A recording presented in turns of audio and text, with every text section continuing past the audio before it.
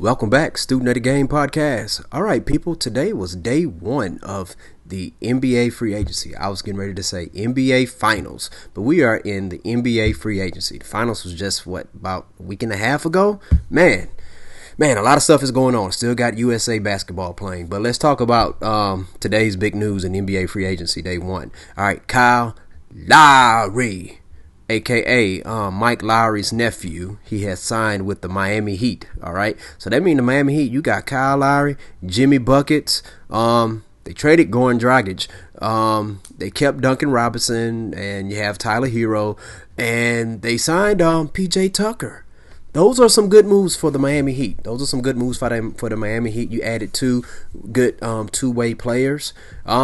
Both guys are up in the age, but hey, you're adding two guys who have won NBA championships recently. Okay, so that's a good pickup for the Miami Heat. I like that. I can definitely dig that. I could see them still contending in the East.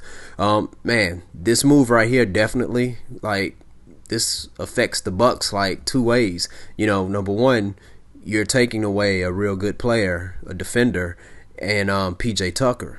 And it's one thing if P.J. Tucker went to a team that's not a potential contender or a team that's in the West, but he joined up to the Miami Heat, which is an opponent that you're more than likely you're going to end up coming across because they faced each other the past 2 years in a row. All right, so we're going to see how that goes. All right, let's see. Who else? Chris Paul has re-signed back with the Phoenix Suns, so that's good for the Phoenix Suns. Chris Paul, he signed another 4-year deal. It's amazing. A couple years ago with my Rockets, everybody was like, you know what? Chris Paul is going to be done after this 4-year deal. He'll probably retire a Rocket. And when the Rockets traded him, mostly everybody, they're not going to admit it, but mostly everybody, including me, they were like, man, yeah, he's not getting another like a max deal. And bam, there he goes. Once again, I wish he would have started that vegan diet when he was a Houston Rocket, or if he was a Los Angeles Clipper, probably could have got a championship with one of those teams. But okay, it's going to be tough for the Suns to repeat out that Western Conference. I'll tell you that, but that helps their case. The fact that they was able to re-sign Chris Paul, they did re-sign Cameron Payne. That's a real good signing right there. Cameron Payne, he really came into his own this year, and I was very impressed with this young man's game. They also signed JaVale McGee. Yes, the JaVale McGee. All right, JaVale McGee, he's going to bring length, rebounding, defense, shot blocking, and he set some magnificent screens. So I think you're going to see a lot of lobs being thrown up his way from Chris Paul to JaVale McGee. Oh my goodness, I am so sorry. Oh, it's a long day, people, long day. All right, let's see. We have Mike Conley. He re-signed with a 3-year deal back to the Utah Jazz. Now, here's the thing. How great are the Utah Jazz going to be next year? They had the number 1 seed in the West this year. Is bringing back Mike Conley, is that the right move? Well, we'll see. I like Mike Conley. I think he's a good player, but he is up in age, all right? Made his first All-Star team this past season, so that's great too. All right. Let's see, the New York Knicks, they re-signed Derrick Rose, and they add Evan Fournier. Evan Fournier played for France, was playing for France right now. He really balled against the United States, man. He looked like an all-world player out there, man. Well, he was literally all-world because it's the Olympics, right? All right, world competition. But, man, I don't know if he's going to be a good fit in Tom Thibodeau's system. Evan Fournier, he's not historically known for his defense. I believe he is capable of playing defense, and most of the times with defense, people, it's all about effort. All right, so we'll see. But you know what? What the Knicks did lack in the playoffs? Consistent scoring. Okay, if they wasn't getting it from Randall, they wasn't getting consistent scoring from Julius Randle in the playoffs like he performed in the regular season. And then, Derrick Rose, he did his thing, but Derrick Rose, listen, one guy can't take the team to the next level. So adding a player like Evan Fournier, I think this is going to make the New York Knicks offense even better. When they make the playoffs next year, they should make the playoffs next year. I don't suspect that Julius Randle will play like how he did this past season in the playoffs. I think he's going to be better. I expect him to be better. He's a phenomenal player. I'm a big fan of Julius Randle. Derrick Rose, of course, going to do his thing, but adding Evan Fournier to the mix, that's going to take off any additional scoring pressure, additional weight off of Derrick Rose and Julius Randle's shoulders. All right, good move. The Dallas Mavericks, they re-signed Tim Hardaway Jr. Man, let me tell you something.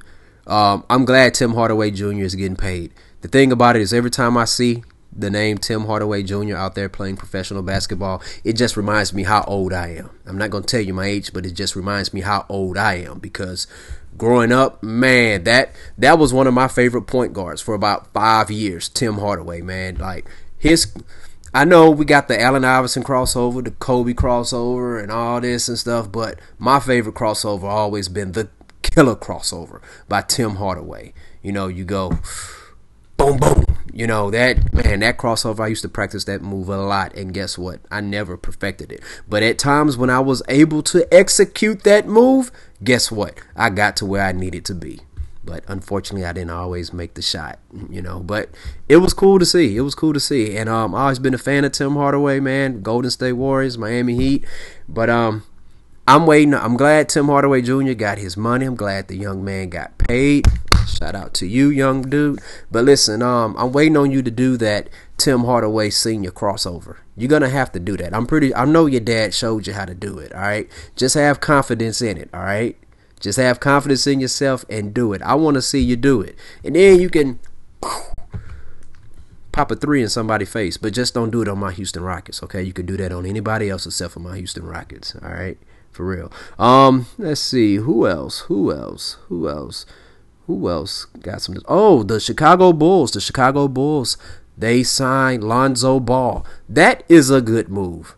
I like that move. All right? I like that move. It's going to be him and Zach LaVine in the backcourt. I think that's going to be a real good backcourt, the dynamic of those two. The thing about it is with Lonzo Ball, he is not a ball-dominant point guard. He can pass the ball. He's very athletic, but check this out. He understands the fact that the ball moves faster than the player. All right? Nobody can outrun the ball. And he's a big guard too. So when he has smaller guards on him, he can get them down in the post. And he loves to play defense. He's a solid on-the-ball defender. At times, he's shown that he's capable of picking up the offensive player 94 feet. All right, so I'm looking forward to this. And also, he can play off ball a little where he can catch and shoot. He's gotten a little bit better with his three-point shot, but that's not something I don't think the Bulls will be heavily reliant upon him on. But I do think he has the capability of where he can pass the ball to somebody and then he can move it out the ball in a give-and-go situation, or he can catch a lob. Because I think, let me see, Lonzo's about 6'6", 6'7", something like that. And I think that's going to be a real good backcourt with him and Zach LaVine. And they got Vucevic, and they have Lauren Markkanen. You know, so you got two real good, solid bigs, two real, very good big men out there, and who knows how to set screens. They can knock down jumpers. So this Chicago Bulls offense, watch, it's going to be pretty good. Matter of fact, I had the Chicago Bulls. With that addition, I have the Bulls. Okay, let me see.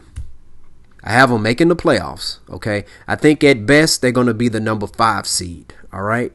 Maybe number 5 or number 4 seed, but I'm going to put them at the number 5 seed. I know that's pretty random. One of my friends, Chris, he said that's random, but hey, that's what came to my mind, all right? All my thoughts are random until all my thoughts come together, and it doesn't look random. It's just putting the puzzle together. But I think the Bulls are going to be a good team this year. They should make the playoffs as long as everyone stays healthy. Knock on wood, all right? Let's see. Who else? Now, we understand that Daryl Morey, he's still trying to trade Ben Simmons. What's crazy about this stuff, if they don't trade Ben Simmons when Ben Simmons come back to camp, they're going to be like, man, we wasn't trying to trade you all along. But you know how it goes, people. You know how it goes. They always trying to trade people, Let's see. Who else? Now, the Atlanta Hawks, they're still trying to work out a deal with John Collins. He's a restricted agent. Speaking of the Atlanta Hawks, they signed Trae Young to a $207 million deal. Love it. Let me tell you something, Atlanta Hawks. Listen, you have something very, very special with Trae Young. Do not do Trae Young the way you did the Human highlight film. You know how you did the human highlight film. He played for y'all for all those years. Then in 1994 season, the Atlanta Hawks, they are the number 1 seed in the East, okay? The number 1 seed. Go back and look at it. When you had Dominique Wilkins, Kevin Willis, Stacey Augmon, Mookie Blaylock, all right? Real good team. Trade deadline, guess who they trade? Their best player, Dominique Wilkins. Why? Because they didn't want to pay him max money at the end of the season. Well, that's fine, but you could have kept him and you probably could have contended for a championship, all right? But they trade him, and not only did they not trade him to another contender, they traded him to the Los Angeles Clippers, people. Now, people talk about the Clippers right now. The Clippers of now are way better than the Clippers back in the day, okay? The Clippers back in the day were like my Houston Texans right now. All right. So, yeah, even worse than that. But they traded him to the Clippers.